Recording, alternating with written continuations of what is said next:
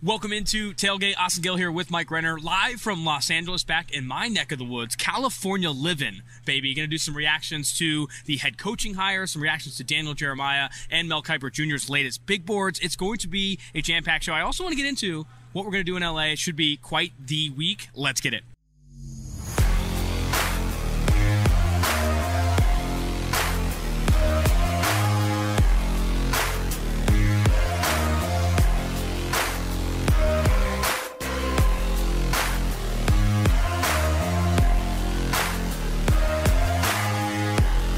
Mike, before we get into anything, some big news on the pod. Yeah. Some massive news on the podcast. We have elected to be roommates. Yes. We're investing in the content. Someone had to do it. Whose call was it initially? Was it yours or mine? I don't even know who floated it out there. I can't remember now. But it was purely to make this podcast better. Yeah. I obviously didn't want to actually live with you. No. But for you guys, for the Gators, I said, I love bite Gators. the bullet to get some better content for you guys.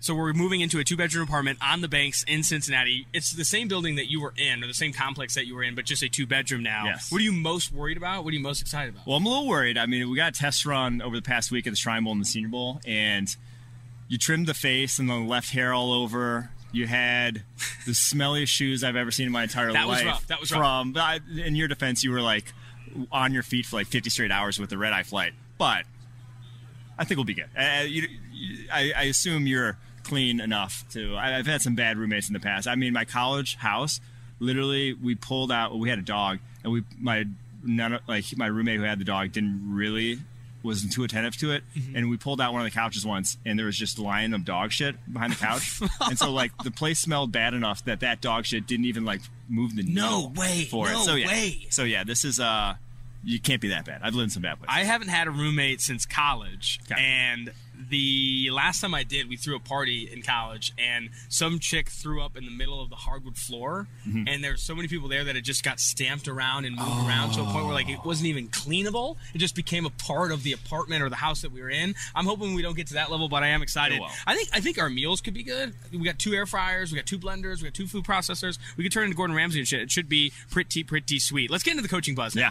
Catch an early buzz, starting with all of the coaching hires that we've seen. I want to start with the Chicago Bears. Matt Eberflus, the defense coordinator from the Indianapolis Colts. The Denver Broncos grabbed Nathaniel Hackett, offensive coordinator from the Green Bay Packers. Brian Dable of the Buffalo Bills is going from Josh Allen to Daniel Jones with the New York Giants. Raiders obviously hiring Josh McDaniels from the New England Patriots. Kevin O'Connell from the Minnesota Vikings. And then Jaguars, Doug Peterson, some stability in Jacksonville. And then obviously with the Dolphins, they just recently hired Mike McDaniel, the, I think, OC with the San Francisco 49ers, and the Houston Texans today announcing former University of Illinois Fighting Illini legend Lovie Smith. Saints are the only opening with Sean Payton retiring left to go. Your immediate reactions, I want to hear your best hires. I remember last time we did this, you said Urban Meyer was your favorite hire of the offseason. Let's see where you're going. I will say I like the Jags getting Doug Peterson. I don't think that's my favorite hire. I think my favorite hire of the bunch is honestly Mike McDaniel to the Dolphins. I think more the fit with him and Tua. I think that is the perfect sort of system for him to excel in. He's very accurate. He throws with good timing. Yes, he makes some ugly decisions. Like, to me, he's like a more accurate Jimmy G, who, like, if you give him that layup, he's not going to miss it. I think Jimmy G's obviously biggest downfall was too many missed layups in that San Francisco 49ers offense. So, obviously, San Francisco or Miami doesn't have quite the playmakers that San Francisco does, quite the offensive line, but I do think that system is ideal for Tua's skill set. Not a ton of these hires that I'd be too critical of. The only one that I would say is the obvious elephant in the room is Lovie Smith to Texans. Like, this is a dude who was not in demand. It was a surprise that he even got hired as DC in the first place for them. Now, he's culture-wise, leadership-wise, he's a very good head coach. But the Tampa 2, obviously, is out of vogue in the NFL, even though he was still running a lot of it last year with the Houston Texans. And to me, it just screams of they thought they could get a better candidate after, they thought last year was kind of a reset year. But basically everyone else turned him down is what this screams to me. They had Brian Flores in for an interview. I'm guessing, don't obviously have any inside info, but I would be guessing that he turned them down because I don't think anyone in their right mind at this stage in 2022, almost said 2021, is going to go Lovie Smith over Brian Flores. You're just not. I honestly think you're reading the tea leaves right there. I think Brian Flores is probably the lead candidate for this job, and then did not want this gig for whatever reason there in Houston. I mean, whatever reason. Well, you want to list the reasons? We can list some reasons, talent and all that stuff. For Lovie Smith, 89 and 87 as a head coach in the NFL, was a head coach at the University of Illinois from 2016 to 2020, then was hired by the Houston Texans in 2021 to be this defensive coordinator. Now is the head coach of the Houston Texans.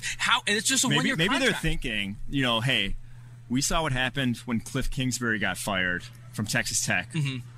And then goes to Arizona. Let's get another college head coach who failed at a middling program. I struggle to even call Illinois a middling program. I grew up there. No one gives a shit about Illinois football. That's one of the worst programs in the Power 5. But easy.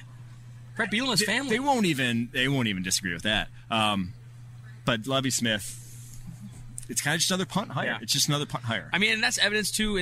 They only offered him a 1-year contract, right? They are not long-term committed to Lovie Smith, and the same thing. They offered him a prove it, but they did the same thing with David Culley, right? I mean, they agreed on David Culley, and then they fire him after 1 year. Now Lovie Smith is only guaranteed 1 year on his first contract. They might have to tag him after this. It's rough. It's rough. You hate to see that for the Houston Texans. I think my favorite hire, honestly, this offseason so far is Josh McDaniels to the Las Vegas Raiders. I think bringing in Josh McDaniels, the fact that he was able to also bring in Patrick Graham, defensive coordinator from the New York Giants, I honestly think this Raiders team with Josh McDaniels and Patrick Graham is going to be significantly better, even if their talent only marginally improves. I think they have a lot of pieces there. It's a reason they were in the postseason and nearly beat the Cincinnati Bengals, who are now here in Los Angeles for the Super Bowl. I do think we come away from this hiring rung.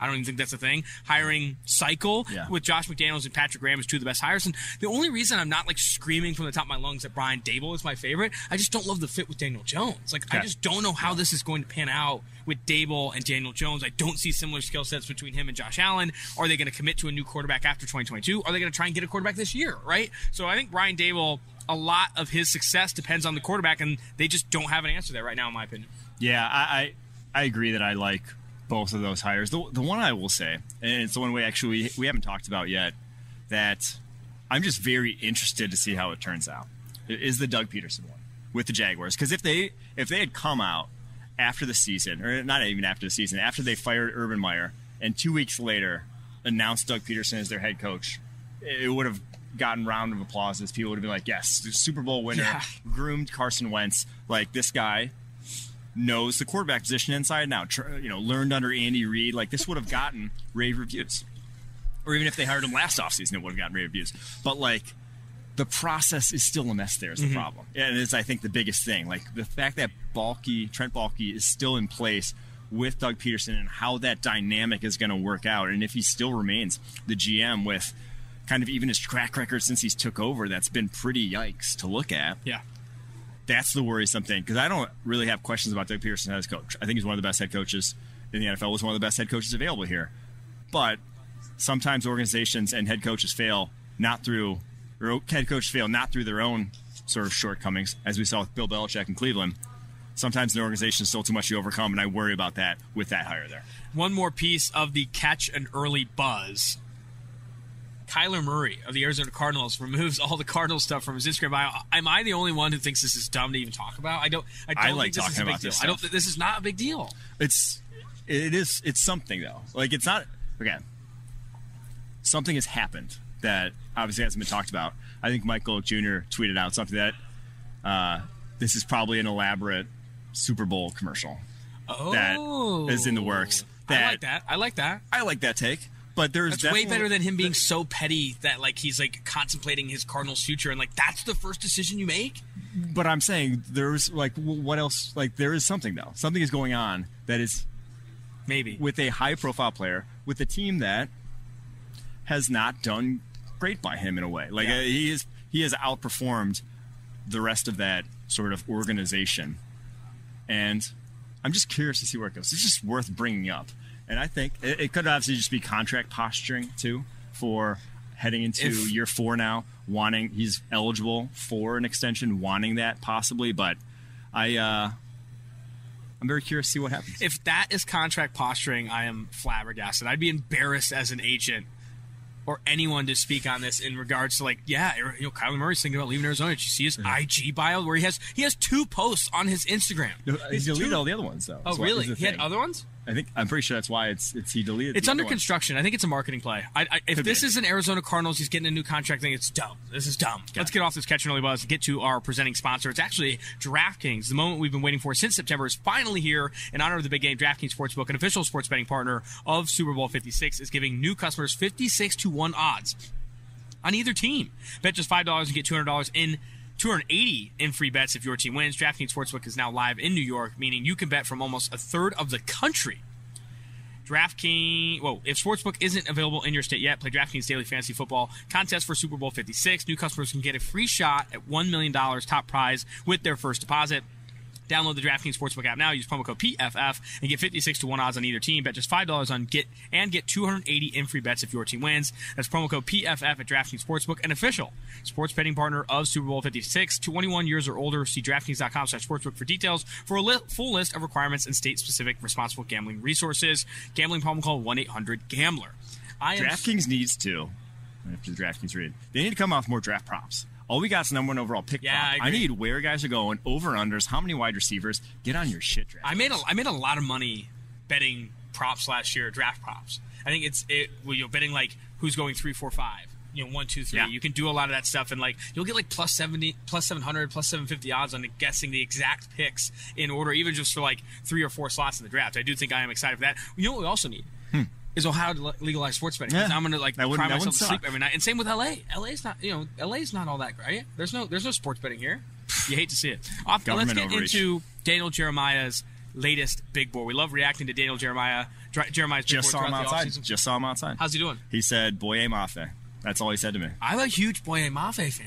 I remember, I talked to PJ Fleck when we were at the East West Shrine, we were at the Senior Bowl, and he said Boye Mafe is going to prove why he needs to be considered in the first round this week. And he has. I don't know if we're getting that point right, but I do think he proved that he's a lot better than maybe people thought going into the week. I was going to say he definitely is, because DJ didn't have him top 50 here.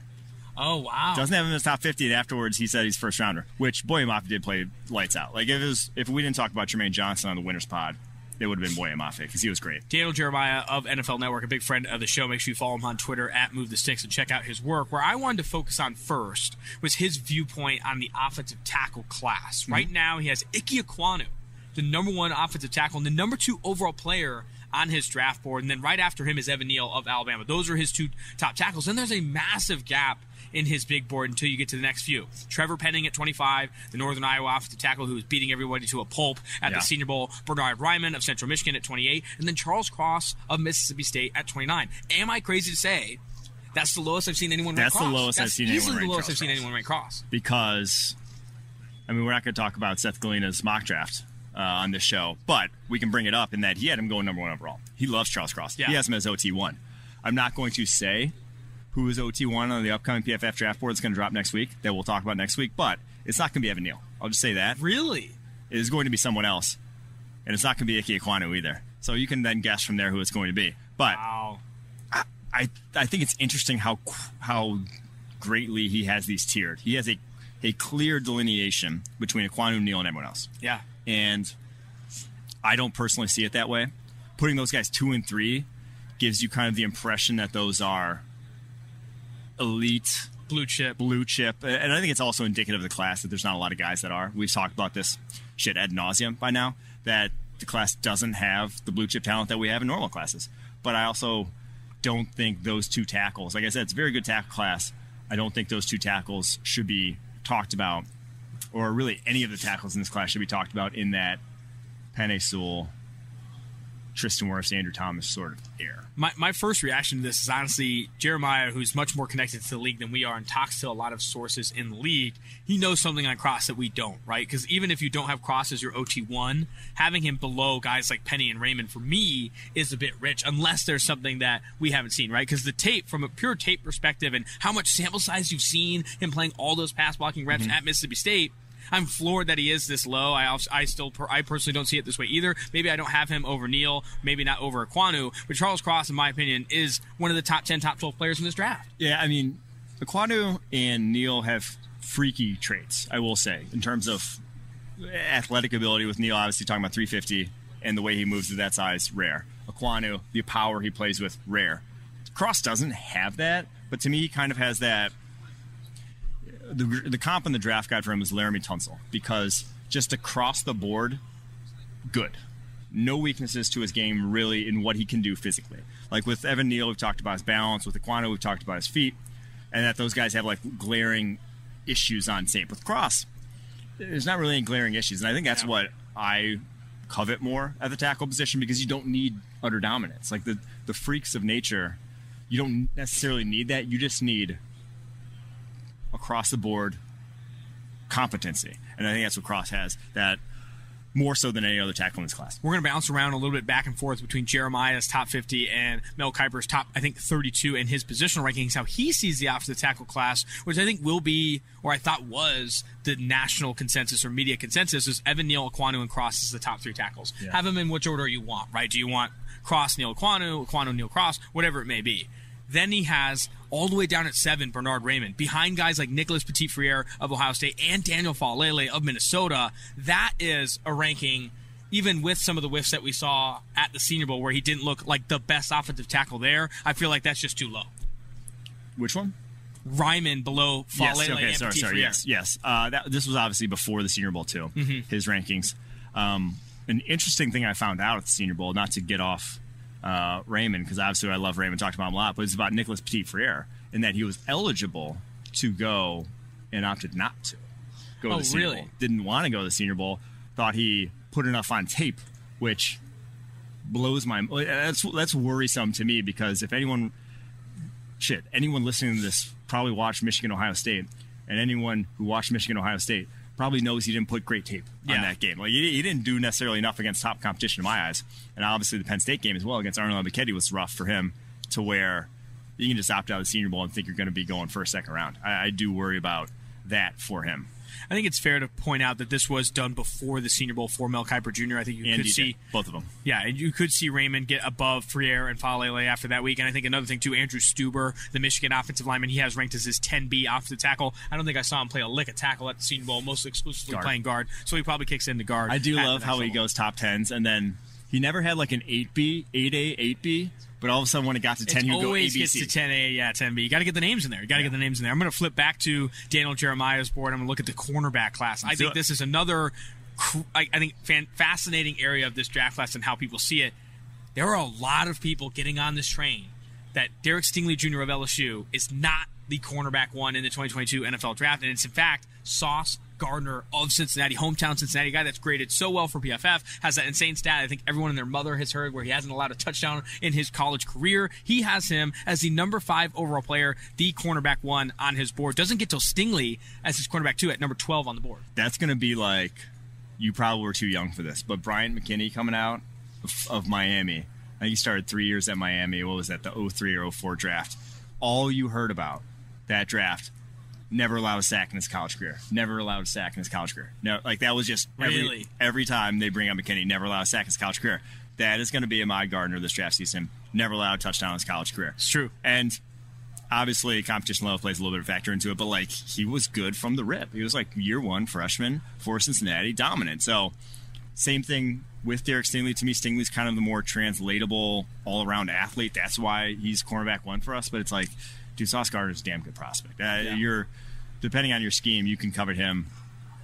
If you had him CB1, I wouldn't argue with you. These top 3, Gardner, Stingley, McDuffie, honestly, just take one of those guys. I think they're all worthy of top 10 picks.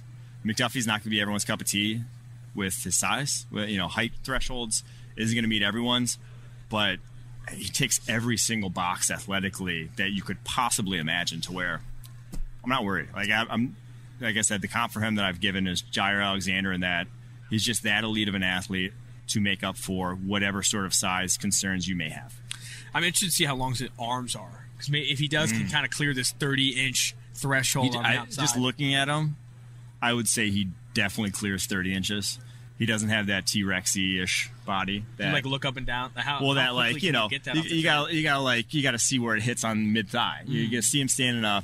Is he like? How long do I have? Is he getting right to like his cheeks? Is he still covered, or is he below cheeks? If you're on cheek, you probably have less than 30 inch arms. And which tape angle do you look at on? Is that broadcast? Just All 22. You're going to have to use the all 22. I get you. Sauce Gardner, quarterback 1 for Daniel Jeremiah. And then at 12, he has Derek Stingley. At 13, Trent McDuffie. And where I thought these other big names would be going ahead of this next guy, I'm surprised he has at 22 his cornerback 4, the other Washington corner, who, when I got, and it's Kyler Gordon, another athletic freak coming out of Washington, that Jimmy Lake freaking monster, generating a ton of cornerback talent out of there. When I talked to Trent McDuffie early in the offseason, or I think earlier this season, the only person we talked about the most is probably Kyler Gordon, right? He thinks Kyler Gordon is more athletic than even he is, and I think you can see that on tape as well. I think Kyler Gordon maybe isn't, again, another player that's not everyone's cup of tea, but the fact that he has him over Andrew Booth Jr. of Clemson, Roger McCreary of Auburn, Kyrie Elam of Florida, guys that I think we've consistently seen mocked at the back end of the first round, I do think gives Kyler Gordon, the freak out of Washington, some proper praise. Yeah, so it was like McDuffie played on the outside, whereas Gordon would flip inside in some games. And I think they liked how he played against the run. He's a physical dude at that size and very athletic. To me, coverage, sort of just pure coverage skills, he's not near the top of the guys in his class. But he is a very, like you said, elite athlete. And like you see the reps where he can do it. To me, he's probably a better version of Kevin King coming out. Yeah. In that Kevin King tested off the absolute charts. But you kind of watched him, and it's probably better to say the more physical version of Kevin King coming out, where Kevin King is just like elite athlete, but just like no physicality to his game at Washington. I think Kyler Gordon has a little bit more of that you need to play corner in the NFL. You can't just be a finesse dude at corner unless you are, even a more elite athlete than Kyler Gordon is. You got to be the top of the top to be that guy. Mel Kiper's cornerback rankings are a bit chalkier, kind of the usual suspects up top. Derek Stingley Jr. of LSU, his cornerback 1. Ahmad Sauce Gardner at 2. Andrew Booth Jr. at 3. McDuffie 4. McCreary 5. Kyler Gordon 6. And then Elam 7. A cornerback I want to talk about once before we get to the other parts of this mock, or the other parts of this big board, is actually Tariq Woolen of the Senior Bowl. We talked about him a little bit on the previous class. Jim Nagy tweeted out something about he had clocked the fastest mile-per-hour time of any, player in attendance there at the Senior Bowl. Talking to his agent says he runs in the low 4.3s, high 4.2s, but he's 6'3", 205. Yeah. Is he actually, if he runs even high 4.3s, low 4.4s, he will be wildly coveted by these defenses that chase length and chase size at the cornerback position. Again, 6'3", 205, 33.5-inch arms. That is stupid if he tests also very fast in the 40. You know what's the biggest red flag for me about Tariq Woolen? That he didn't play wide receiver. Wow. Like, you're talking about a guy who is prototypical size, length, speed, movement skills. Like, you don't have to do much in terms of coordination to play wide receiver. It just is a little worrisome that he is not, you get worried about the guys who are not good at football. Yeah. Despite being that caliber of athlete, or it's too rare of an athlete. It's why? There's got to be a reason why. And he had I think we talked about this last week. He had nice reps, but he also had some disaster reps against what we said was not great wide receiver talent there down at Mobile. Before we get to reactions for Jeremiah and Kiper on this quarterback class, going to shout out 2 presenting sponsors of the Tailgate Podcast. Tailgate Podcast is sponsored by Western Southern Financial Group. While you focus on your roster moves, Western Southern helps advance your money moves. Buying your first home, planning to start a family, wondering how to make your money grow? Western Southern's playbook of life insurance, investment, and retirement solutions helps you rest assured on game day. Team up to understand needs and address goals with a game plan built just for you. Get started at westernsouthern.com/PFF. And also, now, through the Super Bowl, use promo code SUPER25 for 25% off any PFF subscription. That gets you the draft guide. That gets you all the PFF's locked article content, NFL and NCAA Green Line, the player props tool, fantasy draft guide for next year. Go get your PFF subscription, 25% off with promo code SUPER25. The quarterback class is falling for a lot of people. Only quarterback in Daniel Jeremiah's top 32 is Kenny Pickett of Pittsburgh. Every other quarterback listed at 34, 35, and 36 in the order of Corral, Willis, and Howell. And you were talking to him before. He said he's not taking any quarterback in the first round. That's insider information. He feels similarly to how I feel in that I don't think you want to draft one. I don't see the massive difference between some of these guys as prospects to where it's do you want to take Malik Willis at 11, or do you want to take,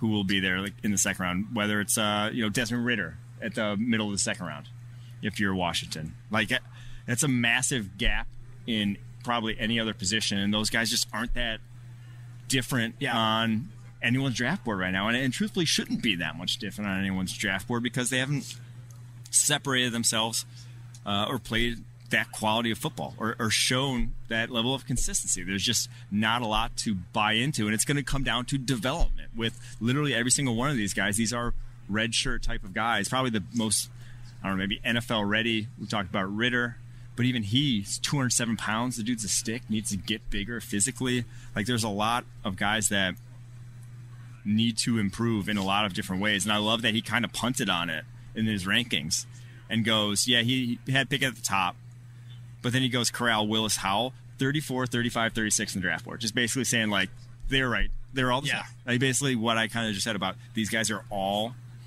whatever that, again, it's going to come down a lot to scheme you run, how you feel about their interviews, how you feel about them fitting into your culture, whatever. But again, I don't want to be the one to use that valuable pick, even if it's not a super strong class. Despite that lack of talent, right? And we've talked about it a ton about the lack of talent in this quarterback class. I still think at least 2, probably 3 come off the board in the first round. I mean, with team needs, the New Orleans Saints in desperate need of a quarterback, Washington maybe looking to add a quarterback. There's going to be teams that are going to push for this 5th-year option and pick up one of these quarterbacks. I think 2 or 3 go in the first round. But I also said, like, there's developmental tools here. Like, you still want to.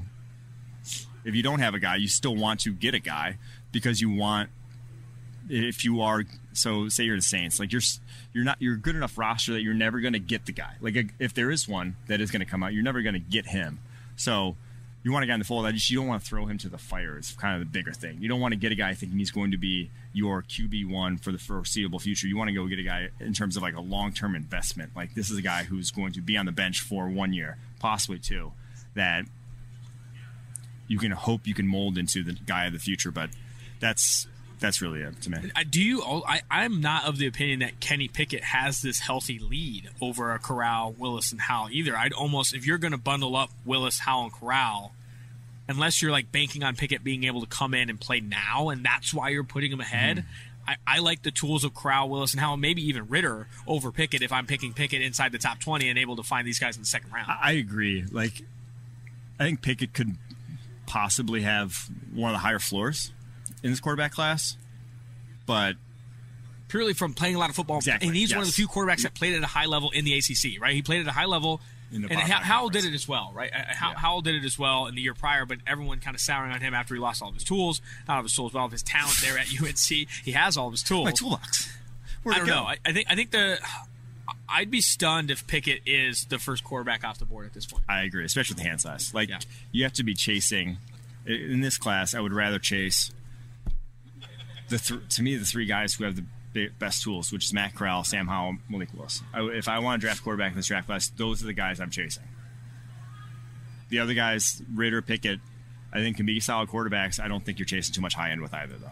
Any other notables from Daniel Jeremiah's top 50? I know you had some other names listed. The 2 I wanted to highlight that are kind of actually I want to highlight 3 that are kind of non-valuable positions. One's Quay Walker, Georgia linebacker, a guy we haven't talked about much, comes in at 31 on the draft board for Daniel Jeremiah. To me, he reminds me too much of a Jamin Davis. And he almost like outlines it himself in the write-up here, where he said, in zone coverage, he doesn't have great anticipation, which right there, it's like linebackers fucking like zone coverage anticipation is like 95% of your job in coverage. And he calls him a run and hit linebacker, but he's 240 pounds. Like a run and hit linebacker is usually your 220-pound guy. Yeah. You don't want the 240-pounder. You want that to be your take on. So like there's like a lot of kind of oddities in Quay Walker's profile to where you're a linebacker that high, whatever. I think that might be a guy who, like we highlighted with Tutu Atwell on his first board last year. We're like, that might be a guy that drops down by subsequent boards. The other one's Isaiah Spiller at 33. To me, the running back out of Texas A&M, to me, he just doesn't have the sort of athletic profile of a running back you just put that highly. Like, I think he's going to be like a 4.6 guy, middling sort of testing, good size, whatever, breaks tackles not elite tackle breaker, but it's just like that guy's not in my opinion, to put a running back that highly, he better have some high-end traits. I don't see it with Isaiah Spiller. And then lastly, Isaiah Likely. He has his top 50, the Coastal Carolina tight end. Yeah, we've called, glorified wide receiver. Didn't even inline block for the Chanticleers. I don't think he took on a guy at the line of scrimmage all year long. And looked good as a receiver. Probably him and Trey McBride was probably one at the Senior Bowl in terms of receiving ability. He looked like number 2, clearly. And, has that potential. But I think a lot of teams, at least early on in his career, aren't even going to treat him as a tight end. They're just going to match in nickel, and you're not going to get a run blocker, even though he has the want to. So I think that's another guy that might just be lower throughout the process, depending on how he goes to combine and tests in terms of size and speed, whatever. Also gave Jalen Tolbert some love, put him at 43, the South Alabama receiver. You could see him probably rising after what was a really good Senior Bowl for him. And I thought that was notable. I'm not. That's not one where I'm vastly disagreeing. But that's about as high as I've seen someone on Jalen Tolbert. Yeah. The other thing I'd add is this is one of the few draft classes I can remember in recent memory that people are not putting a running back consistently in the first round. You're not seeing running backs mocked at the back end of first rounds consistently. You had him here, Isaiah Spiller, the 33 ranked player, and he's also ranked ahead of his QB2.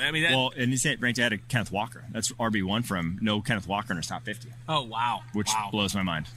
Running back probably going to be a day 2 position here in 2022. Before we get to the Delete the Tweet and the Power Ranking segment here on Tailgate Live from Los Angeles, last sponsor here, Manscaped. Roses are red, violets are blue. Don't let a wild pube wreck you. Valentine's Day is just around the corner, and our sponsors at Manscaped are here for you with the best tools to get your balls ready for the special occasion. It's V-Day. It's time to join the 4 million men worldwide who trust Manscaped, including Mike Renner and myself and our producers, the leaders in below-the-waist grooming. With an exclusive offer, go to manscaped.com and use code PFF for 20% off plus free shipping. If you're going into Valentine's Day and you're bushed up, down low, it's not going to work, okay? It's not going to work. The holidays went by so quickly. You better trust your game. Exactly. And your game's only going to get you to a point, right? There's also this shutdown opportunity once the beast is released. The holidays went by so quickly. Did you remember to take care of your package with the best tools for the job? The Performance Package 4.0 from Manscaped is just the thing every guy needs in their life to make each and every day just a little more special. I'd like to propose making February 13th the national holiday is National Shave Your Balls Day.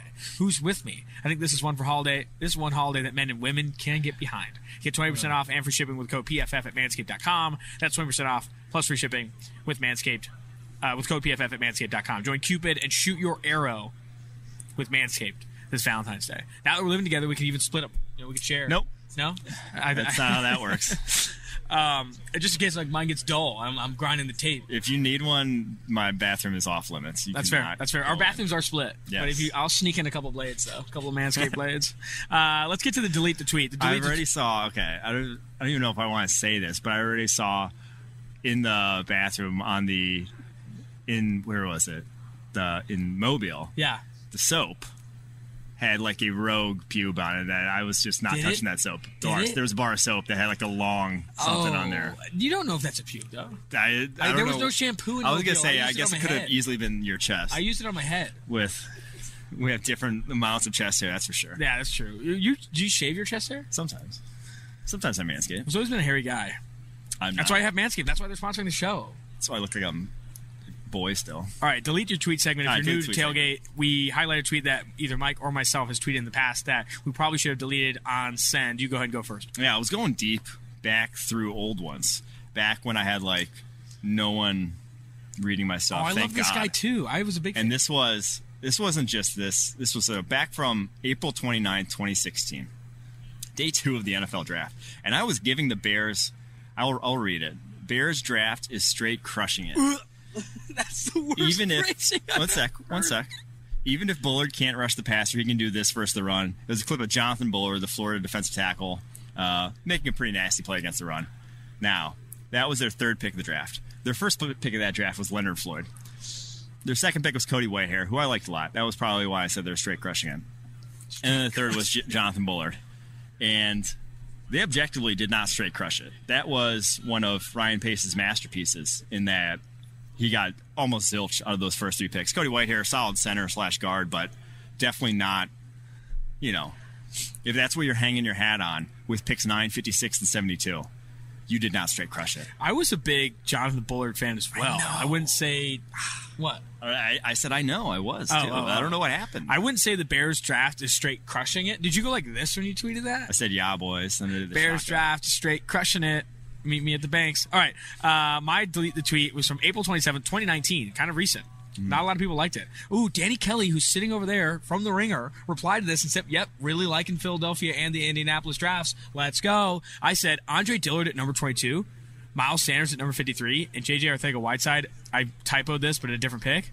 Still reached on running back a little bit, but this Eagles draft, still pretty sexy. Love all three of those players a lot. All right, which one's worse? Still crushing it, straight crushing it, or pretty sexy? I think yours is worse because it's barely even like legible. Mine is worse because it's just totally not something I'd say. Like I would never say like sexy like that. But Danny Kelly replied, so all is well. All is well. If you ever see some tweets that we need to delete, please send them in to Tailgate. Our DMs are open on Twitter, Instagram, etc. Let's power rank. This is a new segment on Tailgate. If you're new to Tailgate, power ranking something in the football era. This is like the most ubiquitous podcast segment in existence. I love this. I know. I know. Great. I came up. You came up with it. Yeah. I'm just saying. All right. This is what ranking, we're going to start doing. Ranking how upset you'd be based on the number of pubes you'd see in your sink. Now that we're back and living together. One is the worst, or a bushel. Any number over one ranks that number. We're gonna have to power rank worst roommate behavior. Okay, next pod. Worst roommate behavior. That's one for like 6 months in. Yeah, about like what's getting on nerves. I like that. No, I'm just saying in general. Like, what's the worst thing a roommate could do? Yeah. I remember I got my eggs stolen a couple times. Where people are like, you have like a dozen eggs or whatever in the fridge, and then you go in like you only got 6 left. It's like, who the fuck is taking my eggs? Or like they'll take a little scoop of your protein powder or a little strip of your milk. I hate the little stealing because it's hard to catch it, right? Mm-hmm. It's not as big as like, hey, someone drove my car to the grocery store, as much as like, no, I can tell you guys are out here fucking grinding, or my laundry detergent or whatever. The maddest I was going back to my roommate who had the dog, who again was not the most attentive with this dog. It was a little mini dachshund, and so like it just poops and pees all the time. And so I was kind of like, it's like he wasn't home enough to really give it the attention. It was a puppy. So potty training it, whatever, didn't go well. The most probably upset I ever was in the middle of the night, and I had like been studying. It was like I had something the next day. I can't even remember what it was. Just crushing it. I'm walking to the bathroom like 4 a.m. and I just stepped full foot on a dog turd. And I was like about to just kill. I'm like, I would have killed it. It was right there. My I would have roommate killed my roommate. also had a dachshund, and it peed all the time. It was a fucking disaster. They're it would pee anytime someone walked in. It was like so excited. It was just like piss itself. It's like, did I ever tell a story about how the dog came on me? Can we save that for the Wednesday? Okay, we'll save that one for the Wednesday. Save that for the cold open on Wednesday, please. Right. I need that. Yeah, I'll say that one. I need that. But let's tease that one in. Add that to the doc. Power ranking. This is what we're actually power ranking: Super Bowl venues. Now, this is where you feel the best place would be to hold a Super Bowl. The week included, right? People don't realize it's more than just the game. The week included, everyone kind of comes out, food vendors, all that shit. The week included. I'll start. Number one, it hasn't happened yet, but when it does, it's going to be lit, I'm sure. Las Vegas. See, I couldn't put that because it hasn't happened yet. The Las Vegas Super Bowl is going to be insane. Like, legitimately insane. Okay. I mean, I know it will. We were there for the East-West Shrine Bowl, and it was nuts. It was nuts. I mean, you're it's right. Expensive, You're though. correct. If you factor in cost, it's going to be a nightmare. But I think Vegas is going to be lit. You are correct. Crushing okay, it even. Here's my one. It's going to straight crush it. All right, my number one, I didn't include Vegas. I haven't included This LA. is the worst number one I've ever seen. Okay. Arizona. What? Cost of stuff, not bad. It's played on turf, played on actual natural grass, in a retractable dome, in a weather city that's going to be fantastic in February. Never rains. Scottsdale is out of this world.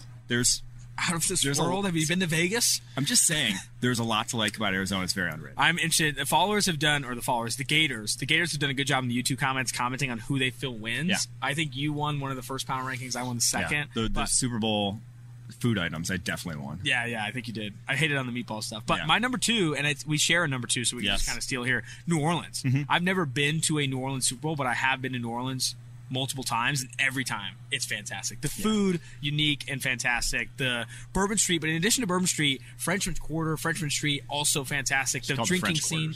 Huh? It's called the French Quarter. No, but there's also Frenchman Street. Oh, okay. Frenchman Street is like this like local place where they only play like live jazz. You don't know New Orleans, bro. Like I know New Orleans. But no, New Orleans number 2. I think I haven't been for a Super Bowl, but I think that would be a sweet one. It is just it's built for big events. Yeah, it's built for events. Parties. Like basically it is a party. So, yes. Last one here. And this one I don't know. I'm splitting hairs between some of the other facilities or venues, but I like Miami. South Beach for the Super Bowl. I know Eric Eager, who's sitting over there, went to the Super Bowl a couple years ago and said Miami was sick. I mean, how Miami, you can kind of get a theme here. Miami, Vegas, New Orleans. I want to party. We want to party when we go to the Super Bowl. It's kind of obvious. Yeah, I don't know if my number 3 is great, but Dallas. Dude. The Gators are going to hate this list. Gators going to hate this Arizona, list. New Orleans, which we share, and then Dallas. Yeah.